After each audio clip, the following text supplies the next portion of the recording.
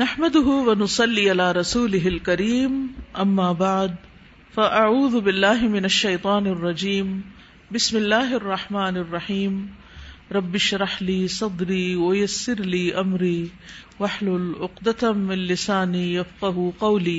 Page 720. پہلا paragraph ہے.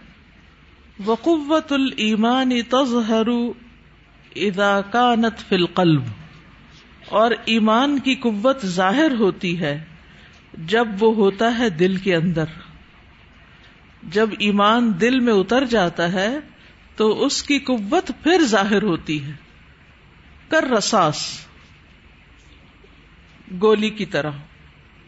لا تظہر قوتہ، نہیں ظاہر ہوتی اس کی قوت، الا اذا كانت فی البندقیہ، مگر جب وہ بندوق کے اندر ہوتی.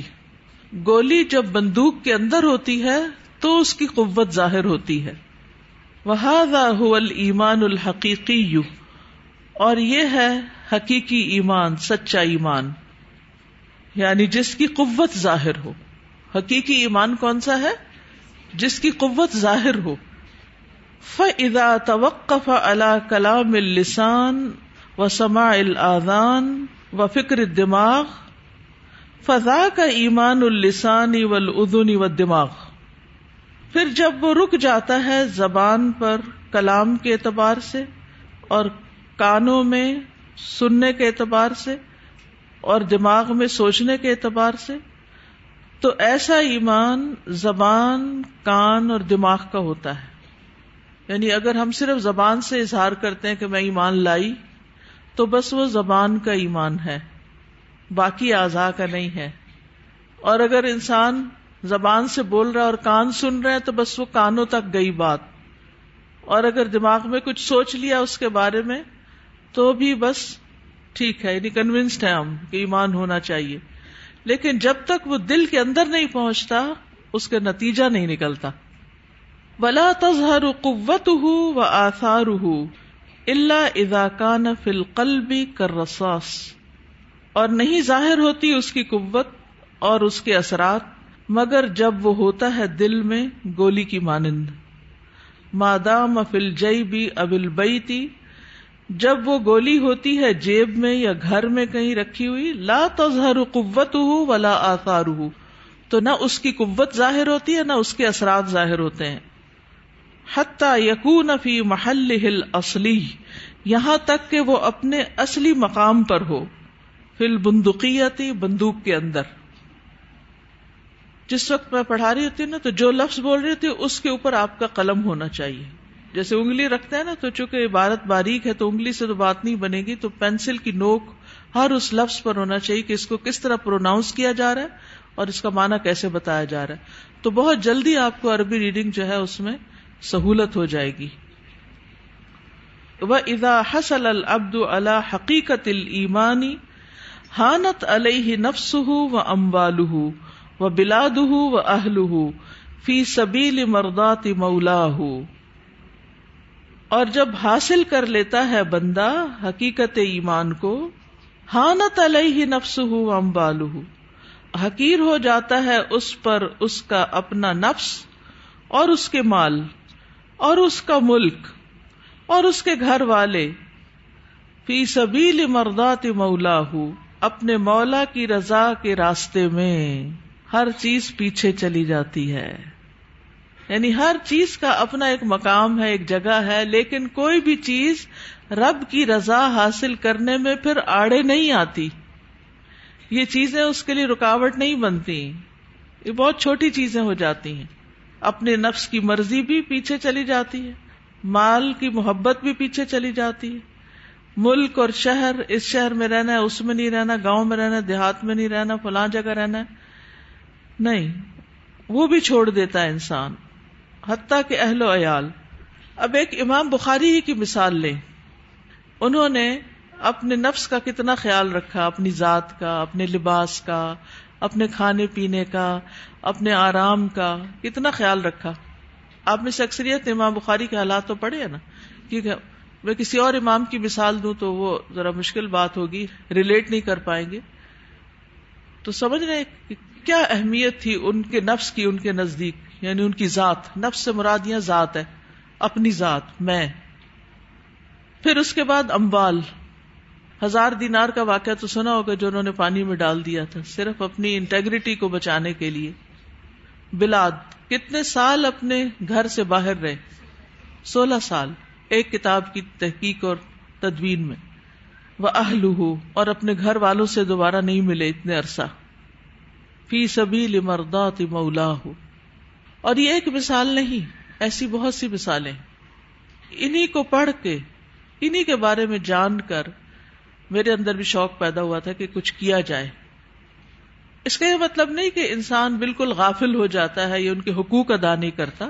ہمارا دین ہمیں بتاتا ہے وَإِنَّ لِنَفْسِكَ عَلَيْكَ حق، اور جب ہم نفس کا علیہ کا حق پڑھتے ہیں تو پھر سارا وقت اسی کے حق میں ہی گزار دیتے ہیں، پھر قربانی نہیں کرتے. کورس کیوں نہیں کر سکتی؟ بہت دیر بیٹھنا پڑتا ہے، اس سے میرا فگر خراب ہو جائے گا. ہاسٹل میں کھانا ٹھیک نہیں ملتا،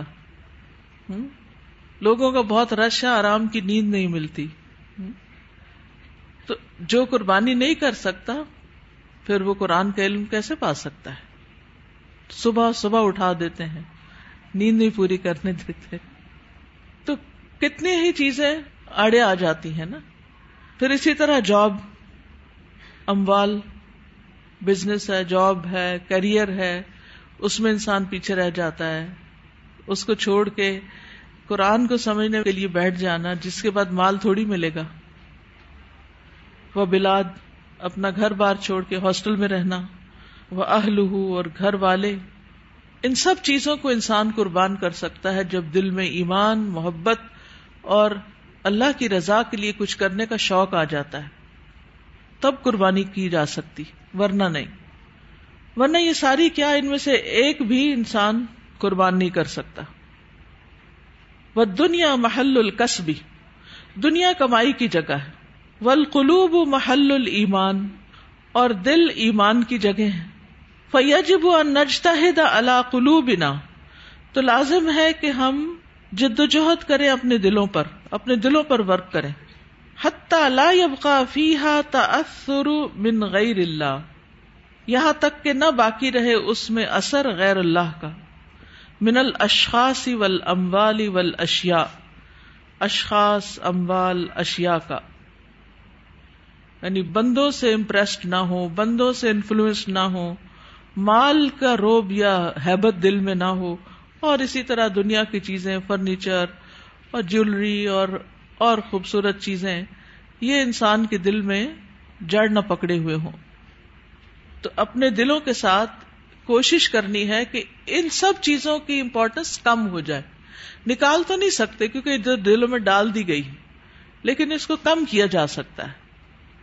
وَلَمَّا كَثُرَ الْجُهْدُ، اور جب جہد زیادہ ہو جاتی ہے، عَلَى الْأَمْوَالِ وَالْأَشْيَاءِ، مال اور چیزوں کو اکٹھا کرنے کی، تَأَثَّرَتِ الْقُلُوبُ بِهَذِهِ الْأَشْيَاءِ، تو اثر پکڑ لیتے ہیں دل ان چیزوں کا، یعنی دلوں پہ ان چیزوں کی محبت کا رنگ چڑھ جاتا ہے.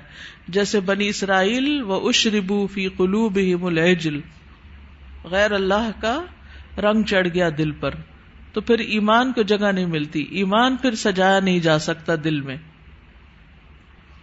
السلام علیکم. پہلے پیراگراف میں جو بات مجھے سمجھ آئی ہے میں وہ کنفرم کرنا چاہ رہی ہوں. کیا یہاں پہ منافقت کی بات ہو رہی ہے؟ کیونکہ ایک یہ بات بھی تو ہوتی ہے کہ جو دل میں ہوتا ہے وہی آپ کی زبان میں آتا ہے. تو ہاں بالکل، پیچھے بھی منافقت کی بات ہوئی تھی نا. تو منافقت ہی کی بات ہو رہی ہے کہ کچھ لوگ ایسے ہیں جو زبان سے کہتے ہیں ہم ایمان لائے، حالانکہ وہ ایمان. وَمِنَ النَّاسِ مَن يَقُولُ آمَنَّا، یقول قول ہے لیکن کیا ہے، وَمَا هُمْ بِمُؤْمِنِينَ، مومن نہیں ہے، کیونکہ ایمان دل میں داخل نہیں ہوا، دل کو یقین نہیں آیا. کہ صحابہ کرام اور ہم میں فرق یقین کا ہے. وہ جب کوئی آیت پڑھتے تھے تو انہیں یقین آتا تھا، وہ اس کے مطابق اپنی زندگی بدلتے تھے. ہم انفارمیشن کے طور پر اکٹھے کرتے جاتے ہیں معلومات کو، اور یقین نہیں ان پہ رکھتے اور ان کو عمل میں نہیں لاتے، لہٰذا ہم پہ کوئی رنگ نہیں چڑھتا قرآن کا. استاد اس میں جو گولز ہیں نا، یعنی آپ اپنا ایک ٹارگٹ فکس کر لیتے ہیں، آپ کو باقی چیزیں نظر ہی نہیں آتی. چھوٹی سی ریس میں جس شخص نے پتا ہوتا ہے کہ مجھے وہاں تک پہنچنا ہے، اس کے دائیں بائیں آگے پیچھے کتنے لوگ بیٹھے ہوتے ہیں، لیکن وہ اس کی بالکل مثلاً آپ بورڈ کے اوپر جیسے وہ لالٹین کی شکل بنی ہوئی ہے، چینڈلیئر سے لٹک رہا ہے، اگر اس پہ فوکس کرے تو باقی تصویر کدھر جائے گی؟ باقی چیزیں بلینک ہو جائیں گی، کیونکہ آپ کا سارا دھیان، آپ کی ساری توجہ ایک چیز کے اوپر ہے. جب آپ کی توجہ ایمان پر ہوگی، آخرت پر ہوگی، تو پھر باقی چیزیں ہوں گی صحیح وہاں، لیکن آپ کے دل نے اس کا اثر قبول نہیں کیا ہوگا. تازہ جی مجھے بھی یہی سمجھ آ رہی ہے کہ ہم اپنے دلوں کا یہ جائزہ لے سکتے ہیں کہ اگر حقیقی ایمان ہے تو پھر مولا کی جو مرضی ہے وہ پریورٹی ہوگی بالکل باقی چیزوں کے نسبت. پھر کسی شادی میں جانا ہو، کسی بازار میں جانا ہو، کچھ خریدنا ہو، ڈریس خریدنا ہو، کھانا کھانا ہو، کسی پارٹی میں جانا ہو، تو ہر چیز میں انسان یہی دیکھے گا کہ مولا کی مرضی کیا ہے، اس پر کمپرومائز نہیں کرے گا، ورنہ ان کی مرضی پہ چلے گا جن کا وہ اثر قبول کیے ہوئے، جن سے متاثر ہے. یہ تاثر کیا ہے؟ متاثر. میم جس طرح ہم لوگ پیدائشی مسلمان ہیں نا، تو زبان بھی ہماری کلمہ پڑھتی ہے، ہم اپنے گھر میں بھی سنتے بھی رہتے ہیں اکثر کیا روزی، اور اس کے علاوہ دماغ بھی ہمارے سے ایکسیپٹ کر لیتا ہے کہ ہم لوگ مسلمان ہیں، لیکن دل میں اترنے کی جو بات ہے نا وہ تب ہوتی ہے جب ہم اس پہ عمل کرنا شروع کر دیتے ہیں، ہمارا اپنا ہر کام اللہ تعالیٰ کی مرضی کے مطابق ہو جائے. تو یہ سمجھ آتی ہے کہ اس کا مطلب ہے کہ دل میں اتر جائے جب اسلام نا صرف دماغ اور کان سے باہر نکل کے. بالکل. آگے چلتے. فقال الناس، تو لوگ کہتے ہیں حاجات الدنیا تقضی بالاموال والاسباب، دنیا کی حاجتیں پوری ہوتی ہیں یا پوری کی جاتی ہیں مال اور اسباب کے ذریعے. وحاجات الآخرۃ تقضی بالایمان والاعمال الصالحہ، اور آخرت کی حاجتیں پوری کی جاتی ہیں ایمان اور عمل صالح کے ساتھ. دنیا میں مال و اسباب چاہیے، آخرت کے لیے ایمان اور عمل صالح چاہیے. وہذا خطا، اور یہ غلط بات ہے. فحاجات الدنیا والآخرہ لا یقضیها الا اللہ وحدہ لا شریک لہ، دنیا اور آخرت کی حاجتیں نہیں پوری کرتا ان کو مگر اللہ وحدہ لا شریک. وہو علی کل شیء قدیر، اور وہ ہر چیز پر قادر ہے. احیانا یقضیها بالاسباب، کبھی تو وہ پورا کرتا ہے ان کو اسباب کے ذریعے. کما یحصل النبات، جیسے حاصل کیے جاتے ہیں نباتات، من نزول الماء علی الارض، زمین پر پانی کے نازل ہونے سے، بارش برسنے سے. وکما یحصل الولد بالوطء، اور جیسا کہ حاصل کیا جاتا ہے بچہ جماع کے ذریعے. والشبع بالاکل، اور سیر ہونا یعنی پیٹ کی بھوک کا ختم ہونا، بالاکل کھا کر. والرئی بالشرب، اور سیرابی پانی پی کر. وہکذا، اور اسی طرح، یعنی پیاس تب بجھتی ہے جب آپ پانی پیتے ہیں، بھوک تب ختم ہوتی ہے جب آپ کچھ کھا لیتے ہیں، بچہ تب پیدا ہوتا ہے جب آپ شادی کرتے ہیں، نکاح کرتے ہیں، نباتات جب اگتے ہیں جب زمین پہ پانی گرتا ہے. تو اللہ تعالیٰ بعض اوقات ہمیں چیزیں عطا کرتے ہیں اسباب کے ذریعے، ٹھیک ہے، اور اسباب اللہ کے کنٹرول میں ہے، اسباب اللہ کی مرضی سے کام کر رہے ہیں. وَأَحْيَانًا يَقْضِيهَا بِدُونِ الْأَسْبَابِ، اور کبھی کبھی وہ پورا کرتا ہے ان کو بغیر اسباب کے بھی. إِنَّمَا أَمْرُهُ إِذَا أَرَادَ شَيْئًا أَن يَقُولَ لَهُ كُن فَيَكُونُ، بے شک اس کا حکم جب وہ ارادہ کرتا ہے کسی چیز کا تو کہتا ہے اس کو ہو جا، تو وہ ہو جاتا ہے، وہ کام ہو جاتا ہے، کیونکہ اللہ تعالیٰ چاہتا ہے کہ ہو جائے، وہ ہو جاتا ہے کلمہ کن کے ذریعے. انما امره اذا اراد شيئا ان يقول له كن فيكون. وَأَحْيَانًا، اور ایک تیسری چیز بھی ہے، کبھی کبھار، يَقْضِيهَا بِضِدِّ الْأَسْبَابِ، پورا کرتا ہے ان کو اسباب کے اپوزٹ جا کر. کما جعل النار بردا وسلاما علی ابراہیم صلی اللہ علیہ وسلم، جیسے کہ آگ ہی کو بنا دیا ٹھنڈک اور سلامتی ابراہیم علیہ السلام کے لیے.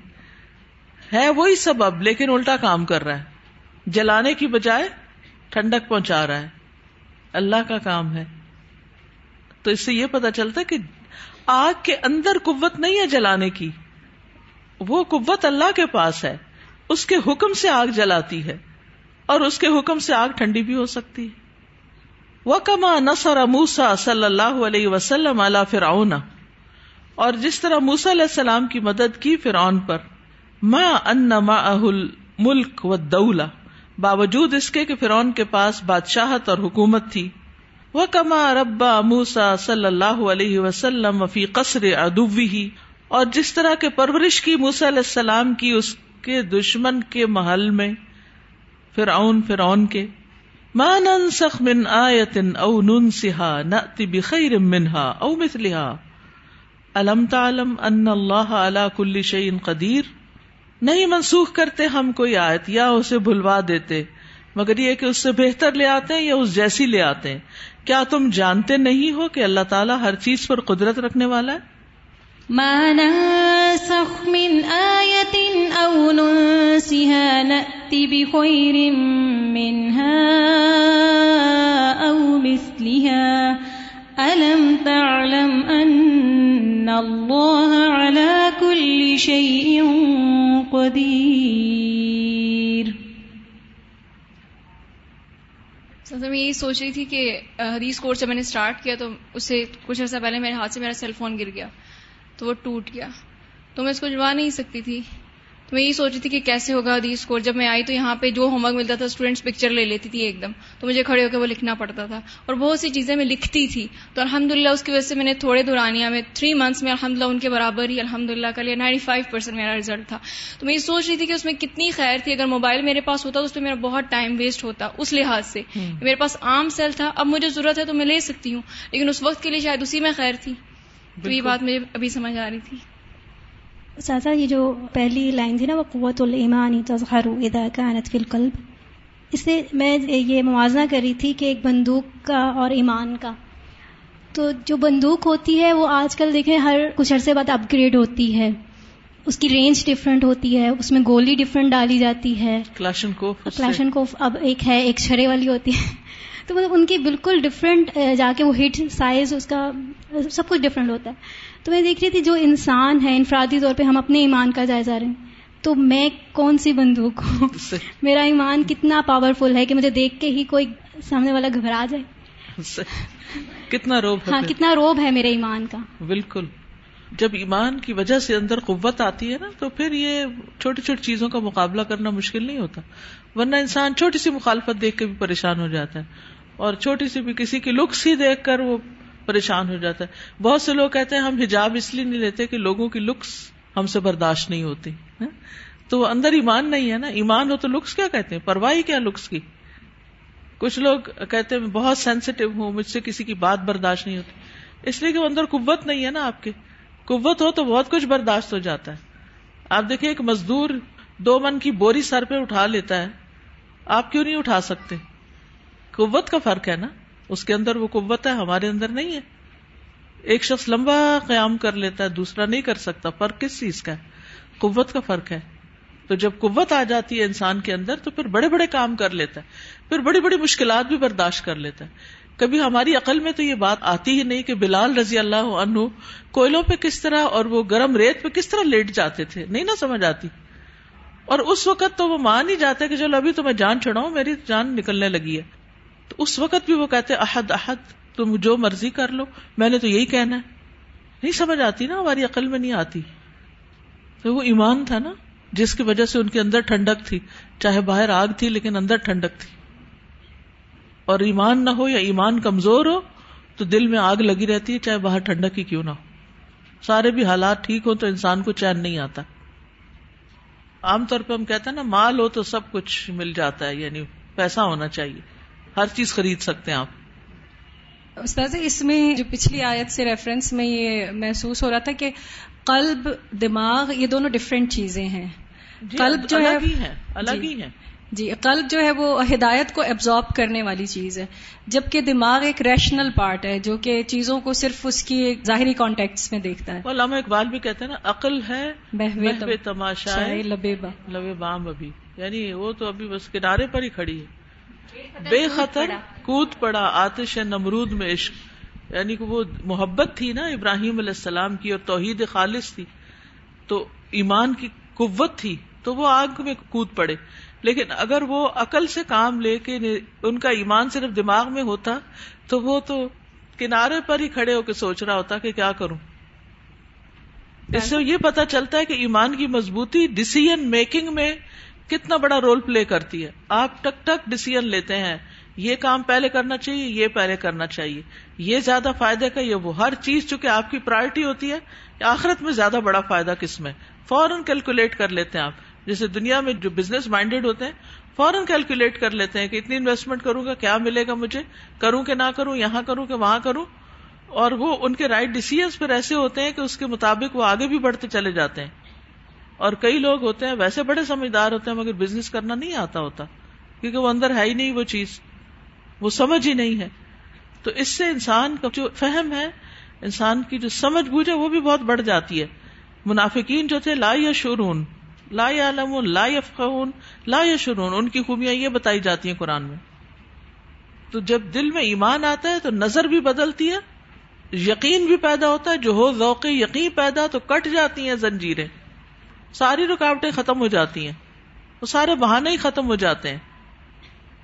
جیسے ابھی یہ بات ہوئی تھی نا کہ ہم متاثر ہوتے ہیں چیزوں سے، لوگوں سے اور حالات سے، سرکمسٹانسز سے، جس کی وجہ سے ہم اپنے گول پہ فوکس نہیں رہتے. اور صحابہ میں اور ہم میں یہی تھا. تو ایک بات ہمیں یاد رکھنی چاہیے کہ اگر ہم ہر ایری گیری چیز سے متاثر ہو رہے ہیں تو بیسیکلی وی آر سلیوز. اور صحابہ لبریٹڈ تھے، دے ور ناٹ سلیوز. وہ متاثر نہیں ہوتے تھے کسی بھی بڑی سے بڑے، اس سے فرعون سے بھی نہیں متاثر ہوتے تھے، کسی بھی یعنی کوئی بھی وقت کا جو بھی تھا. اور اسی طرح استاذہ جیسے ابھی بات ہوئی اسٹیمنا کی، تو اسٹیمنا بھی آہستہ آہستہ اوور دا ٹائم بلٹ ہوتا ہے. یہ نہیں ہوتا کہ پہلے دن ہی کوئی جا کے ریت پہ یا لیٹ جاتا ہے. یہ تو قدرتی بات ہے، جو دوڑنا چاہے اس کو پہلے چلنا پڑتا ہے. کیا کرنا پڑتا ہے؟ چلنا پڑتا ہے. ہم بعض اوقات بڑے ہائی گول سیٹ کر لیتے ہیں اور پھر وہاں تک پہنچ نہیں پاتے تو مایوس ہو کے بیٹھ جاتے ہیں اور کچھ بھی نہیں کرتے. کوئی بھی علم ہو، مثلا تجوید آپ سیکھنا چاہتے ہیں تو اس درجے کا پڑھنے کے لیے پہلے آپ کو چھوٹے درجوں پر محنت کرنی پڑتی ہے. تو ہم یہ نقطہ بھی بھول جاتے ہیں. تو ایمان کے بھی بڑے درجے تک پہنچنے کے لیے کچھ سٹیپس ہوتے ہیں، لیکن وہ سٹیپس بڑی جلدی پار ہو جاتے ہیں. جیسے فرعون کے جو جادوگر تھے، ان کے دلوں میں جب ایمان آیا تو انہوں نے کیا کہا؟ فَقْضِ مَا أَنْتَ قَاضٍ إِنَّمَا تَقْضِي هَذِهِ الْحَيَاةِ الدُّنْيَا. جو کرنا ہے کر لو، کیا کرو گے؟ زیادہ زیادہ اس دنیا کا فیصلہ کرو گے، بس اس کے بعد کیا ہوگا؟ تمہارے ہاتھ میں تو کچھ نہیں، ہم تو آزاد ہو جائیں گے. بل ایمان قسمان، ایمان دو قسم کا ہوتا ہے، نظری و عملی. ایک ہے نظریہ اور ایک ہے عمل، تھیوریٹیکل اور پریکٹیکل. فالنظری يحصل للانسان بطریق الکلام الصادر عن ثقۃ کما قال اللہ لموسیٰ صلی اللہ علیہ وسلم اننی انا اللہ لا الہ الا انا فاعبدنی واقم الصلاۃ لذکری. بس نظری ایمان جو ہوتا ہے وہ حاصل ہوتا ہے انسان کو اس کلام کے ذریعے سے جو کسی ثقہ سے صادر ہوتا ہے. کسی سچے شخص سے جب آپ کوئی بات سنتے ہیں تو آپ کا ایمان بڑھ جاتا ہے. جیسے کہ اللہ تعالیٰ نے موسیٰ علیہ السلام سے فرمایا تھا، بے شک میں ہوں اللہ، نہیں کوئی الہ مگر میں ہی، بس میری عبادت کرو اور نماز میری یاد کے لیے قائم کرو. تو موسیٰ علیہ السلام نے یہ بات براہ راست اللہ تعالیٰ سے سنی تھی. وَمَنْ أَصْدَقُ مِنَ اللَّهِ حَدِيثًا وَمَنْ أَصْدَقُ مِنَ اللَّهِ قِيلًا. اور اللہ سے سچی بات کس کی ہو سکتی؟ تو اگر کوئی اللہ کو سچا مانتا ہے تو پھر اللہ کی بات ماننے میں بھی دیر نہیں لگاتا. تو یہ انہوں نے طریقہ بتا دیا کہ نظری ایمان کس طرح بڑھتا ہے. اننی انا اللہ لا الہ الا انا فاعبدنی واقم الصلاۃ لذکری. ثم اراد اللہ ان یبین لموسیٰ حقیقت الایمان عملیاً. پھر اللہ تعالیٰ نے ارادہ کیا کہ موسیٰ علیہ السلام کے لیے ایمان کی حقیقت کو عملی اعتبار سے واضح کریں. وَأَنَّهُ سُبْحَانَهُ هُوَ الْفَعَالُ الْقَادِرُ. اور یہ کہ اللہ سبحانہ تعالیٰ ہی دراصل کرنے والا، قدرت والا ہے، عَلَى كُلِّ شَيْءٍ ہر چیز پر قادر ہے. وَأَنَّهُ يَفْعَلُ مَا يَشَاءُ وَيَحْكُمُ مَا يُرِيدُ. اور یہ کہ وہ کرتا ہے جو وہ چاہتا ہے اور حکم دیتا ہے جو وہ چاہتا ہے. ولا يعجزه شيء، اور اس کو کوئی چیز عاجز نہیں کرتی. وان جميع المخلوقات ليس بيدها شيء، اور یہ کہ ساری مخلوقات ان کے ہاتھ میں کچھ بھی نہیں. وان الخلق والامر لله وحده لا شريك له، اور یہ کہ پیدا بھی اللہ نے کیا اور حکم بھی اللہ کا ہے، ایک اکیلے اللہ کا جس کا کوئی شریک نہیں. فقال سبحانہ، تو اللہ سبحانہ وتعالی نے فرمایا، وما تلک بیمینک یا موسیٰ قال ہی عصای اتوکأ علیہا واہش بہا علی غنمی ولی فیہا مآرب اخرى قال القها یا موسیٰ فالقاها فاذا ہی حیۃ تسعى قال خذها ولا تخف سنعیدها سیرتها الاولی. فرمایا تمہارے دائیں ہاتھ میں کیا ہے اے موسیٰ؟ بولے یہ میری عصا ہے، میں اس پہ ٹیک لگاتا ہوں اور اس کے ذریعے اپنی بکریوں پہ پتے جھاڑتا ہوں، اور میرے اس میں اور بھی بہت فائدے ہیں. فرمایا اس کو پھینک دو اے موسیٰ. فَأَلْقَاهَا، تو انہوں نے اس کو پھینک دیا. یہ ہے عمل. اللہ نے کہا عصا پھینک دو، وہ اتنے فائدے بتا رہے ہیں اور اللہ تعالیٰ فرما رہے پھینک دو اس کو. فَإِذَا هِيَ حَيَّةٌ تَسْعَىٰ، تو وہ ایک دوڑتا ہوا سانپ تھی. قَالَ خُذْهَا وَلَا تَخَفْ، فرمایا اب اس کو پکڑ لو اور ڈرو نہیں. سبحان اللہ، سانپ کو پکڑ لو. سوچئے ذرا، لیکن اعتماد تھا نا. اللہ تعالیٰ نے فرمایا وَلَا تَخَفْ، ڈرو نہیں، کچھ نہیں ہوتا. سَنُعِيدُهَا سِيرَتَهَا الْأُولَىٰ، ہم اس کو اس کی پہلی حالت پر کر دیں گے، اس کو عصا ہی بنا دیں گے. تو اوپر نظری حکم تھا نماز کا، اور یہاں عملی حکم کروایا گیا، ایکٹیویٹی، پریکٹیکل. وما تلك بيمينك يا موسى قال هي عصاي أتوكأ عليها وأهش بها على غنمي ولي فيها مآرب أخرى قال ألقها يا موسى فألقاها فإذا هي حية تسعى قال خذها ولا تخف سنعيدها سيرتها الأولى. اللہ سبحانہ وتعالیٰ کس طرح بندے کو آزماتے ہیں نا. ہم میں سے بہت سے لوگ نبی صلی اللہ علیہ وسلم سے محبت کے دعوے کرتے ہیں، قول سے، نظری، ہمیں آپ سے بہت محبت ہے، لیکن آپ کی ایک سنت کا اتباع نہیں کرنا چاہتے. تو اللہ سبحانہ وتعالیٰ نے محبت کے دعوے کو سچا کرنے کے لیے کیا فرمایا؟ قل ان کنتم تحبون اللہ فاتبعونی یحببکم اللہ. اتباع کرو، کچھ کر کے دکھاؤ. بعض لوگ ہوتے ہیں نا زبانی بہت محبت کے دعوے کرتے ہیں، اگر آپ ان کو ایک چھوٹا سا بھی کام کہہ دیں تو کر کے نہیں دے پاتے. نظری بہت کچھ ہے، عملی کچھ نہیں. تو ایمان بڑھتا ہے نظری طور پر بھی، احکام کی تعمیل کرنے پر، اور جس سچویشن میں اللہ ڈالے اس میں سے پار نکل کر بھی. یہ جو ہماری زندگی میں امتحان اور آزمائشیں آتے ہیں، ہم سب کو کہیں نہ کہیں سانپ پکڑنے کا حکم ہوتا ہے. الفاظ میں نہیں ہوتا، لیکن بڑی مشکل کٹھن سچویشنز ہوتی ہیں، اور انسان اگر ان کو پکڑ لیتا ہے نا تو بس پار ہو جاتا ہے. پھر ایمان کے اگلے درجے پہ پہنچ جاتا ہے اس امتحان کے بعد. استاذہ ہم چاہتے ہیں کہ وہ سیرت اہل اولا، وہ پہلے واپس پلٹ آئے پھر پکڑیں گے، حالات ٹھیک ہو جائیں، یہ ہو جائے پھر کروں گا. پھر اعتماد کہاں گیا؟ یہاں تو اعتماد ہے نا اللہ کی بات پہ. استاذہ یہ جو پیچھے بھی بات ابھی پڑھی اسباب والی، تو یہی بات سمجھ آ رہی ہے کہ یہ جو اسباب بدلتے بھی ہیں یا اسباب کے مخالف بھی کام ہوتا ہے، تو اس کے پیچھے پھر قوت ایمانی ہوتی ہے. اللہ تعالیٰ اسباب بھی انہی کے لیے بدلتے ہیں اور انہی کے حق میں بدلتے ہیں جہاں پہ ایمان کی قوت پہلے سے موجود ہے. وہ بدلتے ضرور ہے. ان مع العسر یسرا، سچی بات ہے بالکل کہ عسر کے ساتھ یسر ہے، لیکن ہم عسر میں پڑھنا نہیں چاہتے. ہم کہتے ہیں یسر ہی یسر ہو، آسانیاں ہی آسانیاں ہو. السلام علیکم استاذہ. مجھے وہ علامہ اقبال کا وہ شعر یاد آیا کہ آسان نہ ہو تو کلیمی ہے کار بے بنیاد، کہ آپ میں جتنی چاہے باتیں کر لیں، پھر آپ باہر سے جتنی سچائی دیکھ لیں، اگر آپ کے پاس وہ آسان نہیں ہے نا، وہ ایکشن نہیں ہے، تو پھر آپ کچھ نہیں کر سکتے. پھر آپ وہ وہیں پر ہی ٹھہر جائیں گے، وہیں رک جائیں گے. وہ سچائی آپ کے اندر تک نہیں جائے گی، اور آپ کا عمل اس چیز کا ثبوت ہے کہ وہ سچائی آپ کے اندر تک چلے گی. فجاء امر اللہ الی العصا، تو آ گیا اللہ کا حکم عصا کی طرف. فانقلبت فورا الی حیۃ تسعى، تو وہ پلٹ گئی فوری طور پر سانپ کی شکل میں جو دوڑ رہا تھا. ثم امرہ اللہ باخذها، پھر اللہ نے اس کو پکڑنے کا حکم دیا. فعادت بامر اللہ فورا عصا، تو وہ دوبارہ فوراً عصا بن گئی. وامرہ سبحانہ بالقائها، اور اللہ سبحانہ تعالیٰ نے آپ کو حکم دیا کہ اسے ڈال دیں. وہی نافعۃ فاطاع، تو وہ نفع دینے والی تھی تو آپ نے اطاعت کی. وامرہ باخذها وہی ضارۃ فاطاع، اور ان کو حکم دیا کہ اس کو لے لیں، اور وہ نقصان دینے والی تھی تو فوراً اطاعت کی. لیعلم موسیٰ، تاکہ موسیٰ جان لیں، ان جمیع المخلوقات بید اللہ وحدہ، کہ ساری مخلوقات اللہ کے ہاتھ میں ہے.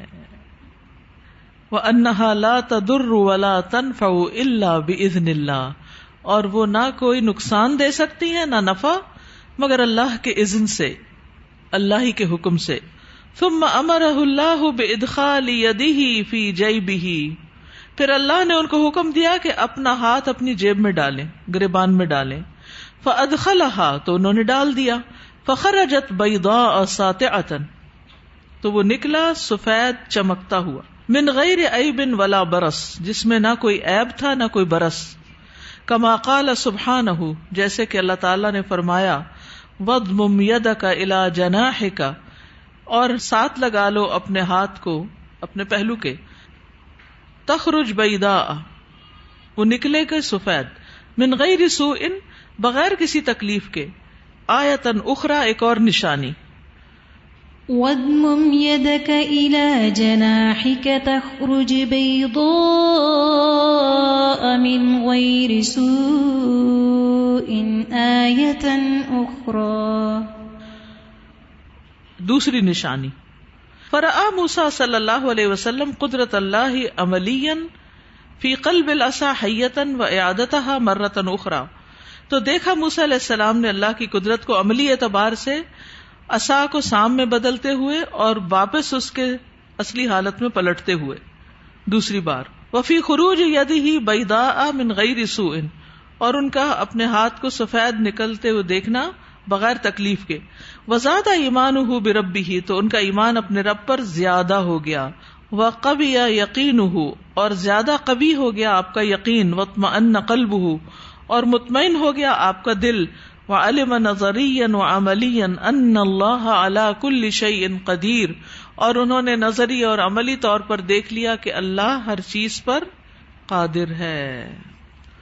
فلما حصل له کمال الیقین، پھر جب ان کو پورا پورا یقین حاصل ہو گیا، ارسلہ اللہ الی فرعون، تو اللہ نے ان کو فرعون کی طرف بھیجا. فابا واستکبر، تو اس نے انکار کیا اور تکبر کیا. فانجى اللہ نبیہ، تو اللہ نے اپنے نبی کو نجات دی. واہلک فرعون وجنودہ، اور ہلاک کر دیا فرعون اور اس کے لشکروں کو. بامر واحد، ایک ہی حکم کے ساتھ. ووقت واحد، اور ایک ہی وقت میں. والدنیا محل تکمیل الایمان والاعمال والاخلاق، یہ دنیا ہے جگہ ایمان کو مکمل کرنے کی، اعمال کو مکمل کرنے کی، اخلاق کی تکمیل کرنے کی. جو کرنا ہے اسی دنیا میں کرنا ہے، قبرستان میں جا کے کچھ نہیں ہو سکے گا. فمن اجتہد لتکمیل تلک الصفات فی نفسہ صار فی مرتبۃ الابرار والصالحین، تو جس نے جد و جہد کی ان صفات کو مکمل کرنے کی اپنی ذات میں، تو وہ ہو گیا ابرار اور صالحین کے مرتبے پر. ومن اجتہد لتکمیلها فی نفسہ وفی غیرہ من الناس، اور جس نے جد و جہد کی اس کو مکمل کرنے کی اپنے اندر بھی اور دوسرے لوگوں میں بھی، ان کی بھی تربیت کی، صار فی مرتبۃ المقربین، تو وہ ہو گیا مقربین کے مرتبے پر. کما قال سبحانہ، جیسے کہ اللہ سبحانہ تعالی نے فرمایا والسابقون السابقون اولئک المقربون، آگے بڑھنے والے ہی آگے بڑھنے والے ہیں، یعنی صرف اپنی ذات تک نہیں رہتے بلکہ آگے جاتے ہیں، دوسروں تک بھی بات پہنچاتے ہیں، یہی لوگ دراصل مقرب لوگ ہیں. والسابقون السابقون اولئک المقربون. تو خوشخبری ہے ان لوگوں کے لیے جو بچیوں کی تربیت کر رہے ہیں، ان کو سکھا رہے ہیں، اپنا علم اپنے تک نہیں رکھا، صرف اپنی ذات تک نہیں. مثلا اگر آپ کو قرآن مجید بہت اچھا پڑھنا آ گیا ہے تو ایک تو یہ ہے کہ آپ دن میں بیٹھ کے روز 10 سپارے پڑھ لیں، بہت اچھی بات ہے، عبادت ہوگی، بڑی خوشی بھی ہوگی، اور تھوڑی تکلیف تو ہوگی مگر اتنی تکلیف نہیں. اور دوسرا یہ ہے کہ آپ گھر سے نکلیں اور آپ جائیں اور کسی کو پڑھائیں اور سر کھپائی کریں اور آگے سے کوئی بات نہ مانے، کوئی ایٹیٹیوڈ دکھائے، کوئی باتیں سنائے اور کوئی کسی طرح منفی باتیں کرے، سارا کچھ سیکھ سکھا کے بھی ذرا سا احسان بھی نہ مانے اور الٹا جھوٹے الزام بھی لگا دے، تو ایسے میں صبر کر کے اپنا کام انسان جاری رکھے تو یہ ابرار اور صالحین سے بھی بڑا مرتبہ ہو جاتا ہے کہ اس شخص نے صرف اپنے تک نہیں رکھا، دوسروں کو بھی دینے کے لیے وہ محنت کر رہا ہے. اور بہت سے لوگ آپ میں سے دیکھیں کیا ہوتا ہے، کورس کرتے ہیں، پڑھتے ہیں، سیکھتے ہیں، سب کچھ کرتے ہیں، پھر اس کے بعد چپکے سے گھر چلے جاتے ہیں، پلٹ کے کبھی نہیں آتے اور کسی قسم کی کوئی کنٹریبیوشن نہیں کرتے. ہاں اچھی بات ہے، ہمیں خوشی ہوتی ہے جب ہم دیکھتے ہیں وہ نمازیں پڑھ رہے ہیں، گھر والوں سے اچھے اخلاق سے پیش آ رہے ہیں، اور یہ کہ اپنی تلاوت اور اچھے نیکی کے کام کر رہے ہیں، ٹھیک ہے، بہت اچھی بات ہے. لیکن مقربین کے درجے تک پہنچنے کے لیے ضروری ہے کہ پھر آپ انسانوں کی خدمت کے لیے بھی کچھ کریں، اور سب سے بڑی مشکل وہیں سے آتی، یعنی جتنا لوگ تنگ کرتے ہیں نا آپ کو اتنا کوئی اور نہیں کرتا. ایک یہ ہے زندگی کہ آپ پڑھیں لکھیں سب، شادی وادی کچھ نہ کریں، اپنی زندگی میں اپنا روٹین، اپنی لائف، اپنی صحت، اپنا سب کچھ کھائیں پیئیں، آرام کریں اور اپنی عبادت کریں، ذکر اذکار کریں، رابعہ بصری بن جائیں، اچھی بات ہے. لیکن ایک یہ ہے کہ آپ شادی کریں، بچے پیدا کریں، شوہر کی بھی سنیں، بچوں کے بھی موڈز دیکھیں اور ان کے لیے روئیں اور دعائیں کریں اور ان کے ساتھ بھی کھپیں کپائیں اور ساتھ اوروں کی بھی فکر کریں، تو یہ زیادہ مشکل زندگی ہے نا، یہ جہاد ہے. تو اب یہ آپ کے اوپر ہے، آپ اپنے لیے کیا سوچتے ہیں، مقربین بننا ہے یا صرف صالحین ہی ٹھیک ہے؟ بھائی چلو صالحین تو ہے نا، ہم میں کیا کمی ہے، ہم نیک نہیں ہیں، آپ کو ہم خراب نظر آتے ہیں. پچھلے دنوں میں کسی کو بہت سمجھا رہی تھی کہ کورس کر لیں تو آخر کیوں، کیا اتنا ہی ضروری ہے قرآن پڑھنا؟ اس کے بغیر ہم اچھے انسان نہیں ہو سکتے؟ بھی بالکل ہو سکتے ہیں، لیکن قرآن پڑھ کے جو ہو سکتے ہیں وہ اس کے بغیر نہیں ہو سکتے. روشنی اور اندھیرے کا بڑا فرق ہے. ایک ہے ادھار مانگی ہوئی روشنی، ادھر ادھر سے باتیں سن کے آپ نے زندگی کی راہ دیکھ لی، اور ایک ہے کہ آپ خود پڑھ رہے ہیں اور آپ کو روز ایک نئی روشنی ملتی ہے، ایک نئی سوچ ملتی ہے، دماغ کھلتا ہے، دل کھلتا ہے. یہ دو زندگیاں بالکل مختلف ہیں. سازا یہ ہم میں سے ہر شخص نے ایکسپیرینس کیا ہوگا کہ ایک خود پڑھنا ہوتا ہے اور ایک کسی کو پڑھانا ہوتا ہے. تو جیسے حضرت ابراہیم علیہ السلام نے بھی وہ کہا تھا نا کہ میں دیکھنا چاہتا ہوں کہ اللہ تعالیٰ آپ کیسے مردہ کو زندہ کریں گے، تو مشاہدہ کرنے کے بعد جو یقین پیدا ہوتا ہے نا اس بات کا، وہ ویسے نہیں ہوتا. تو ہم عموماً سمجھاتے بھی رہتے ہیں کہ وَلَيَنْصُرَنَّ اللَّهُ مَن يَنْصُرُهُ، اللہ ضرور مدد کرے گا کہ جو اس کی مدد کرے گا، لیکن وہ بات سمجھ نہیں آتی جب تک انسان اس کام کو کرنے نہیں لگتا. استاذہ اگلے دن میرے کوئی خاتون تھی، وہ اپنی پریشانیاں بتا رہی تھی، تو میں نے ان سے کہا کہ فارغ تھی تو میں ان کا استغفار کثرت سے کیا کریں نا. تو کہنے لگی ہاں باجی میرے بڑے گناہ ہیں، میرے بہت گناہ ہیں نا، یعنی میں استغفار کا مجھے کہہ رہی ہیں شاید میرے گناہ ہیں. تو پھر میں نے ان کو بتایا کہ نہیں، نبی پاک صلی اللہ علیہ وسلم کثرت سے استغفار کیا کرتے تھے، تو ہم سب کو کرنی چاہیے کہ یہ ایک حل ہے ان مسائل اور مشکلات سے نکلنے کا.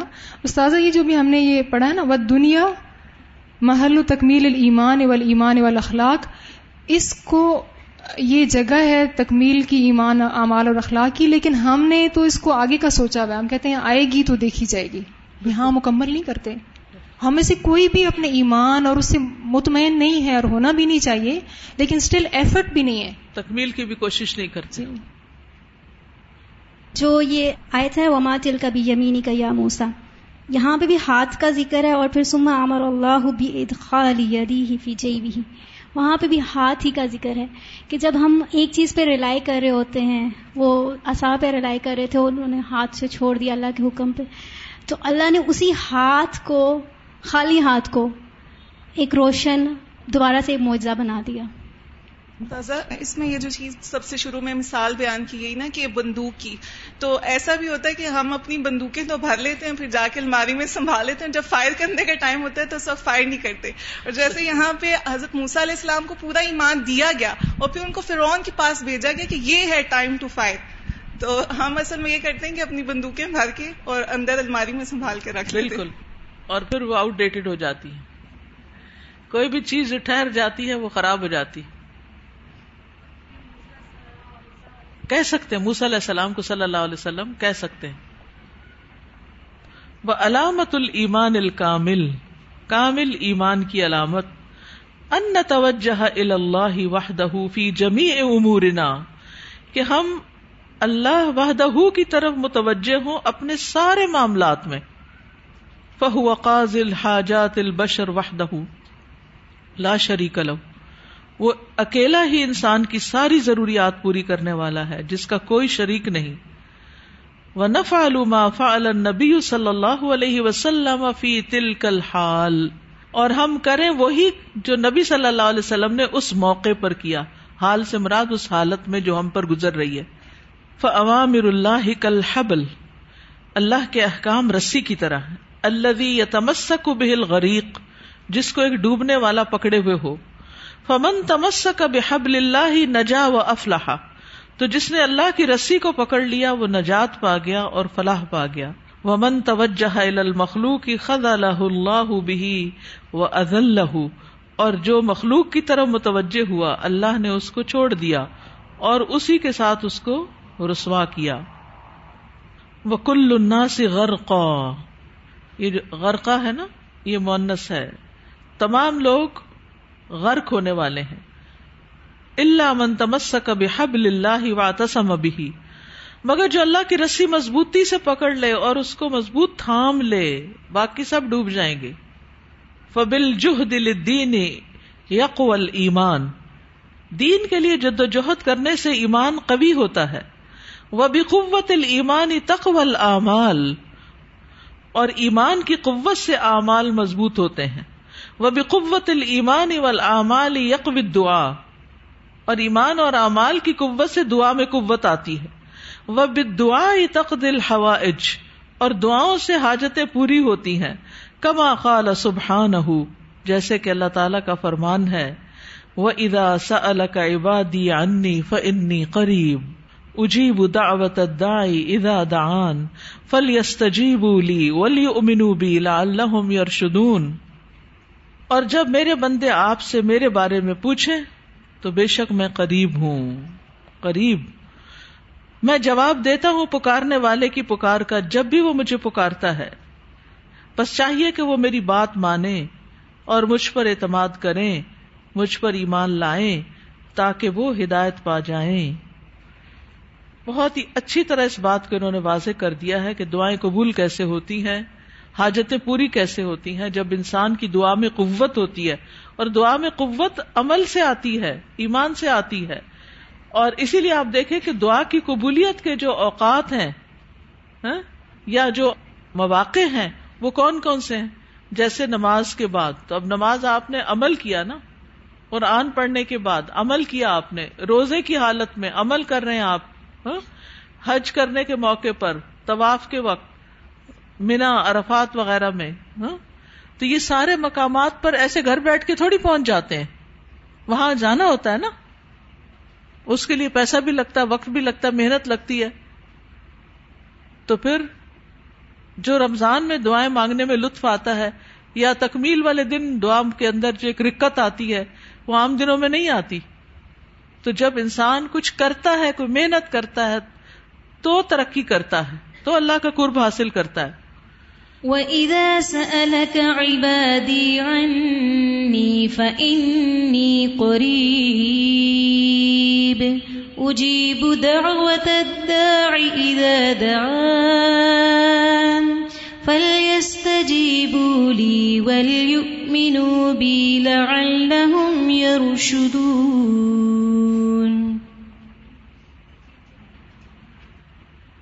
یہ ابھی پیچھے جب حضرت موسیٰ علیہ السلام کی بات ہو رہی تھی کہ اللہ تعالیٰ نے کہا کہ یہ تمہارے ہاتھ میں کیا ہے اور اسے رکھ دو پھر اسے پکڑ لو، تو اس میں بھی دیکھیں وہ یہی آ رہا ہے نا کہ وہ اطاعت کرتے گئے تو پھر ان کو ایمان کی قوت نصیب ہو گئی، یقین پختہ ہو گیا. پھر جب وہ یقین پختہ ہوا تو ان کے اندر اور اسٹرینتھ پیدا ہوئی کہ جا کے فرعون جیسے عام لفظوں میں اس قوت کو ہم کانفیڈنس کا نام دیتے ہیں کہ پھر وہ کانفیڈنس ہوتا ہے تو بہت آگے بڑھ جاتے ہیں، بڑے بڑے اسٹیپ لے لیتے ہیں، بڑی بڑی قربانیاں کر لیتے ہیں.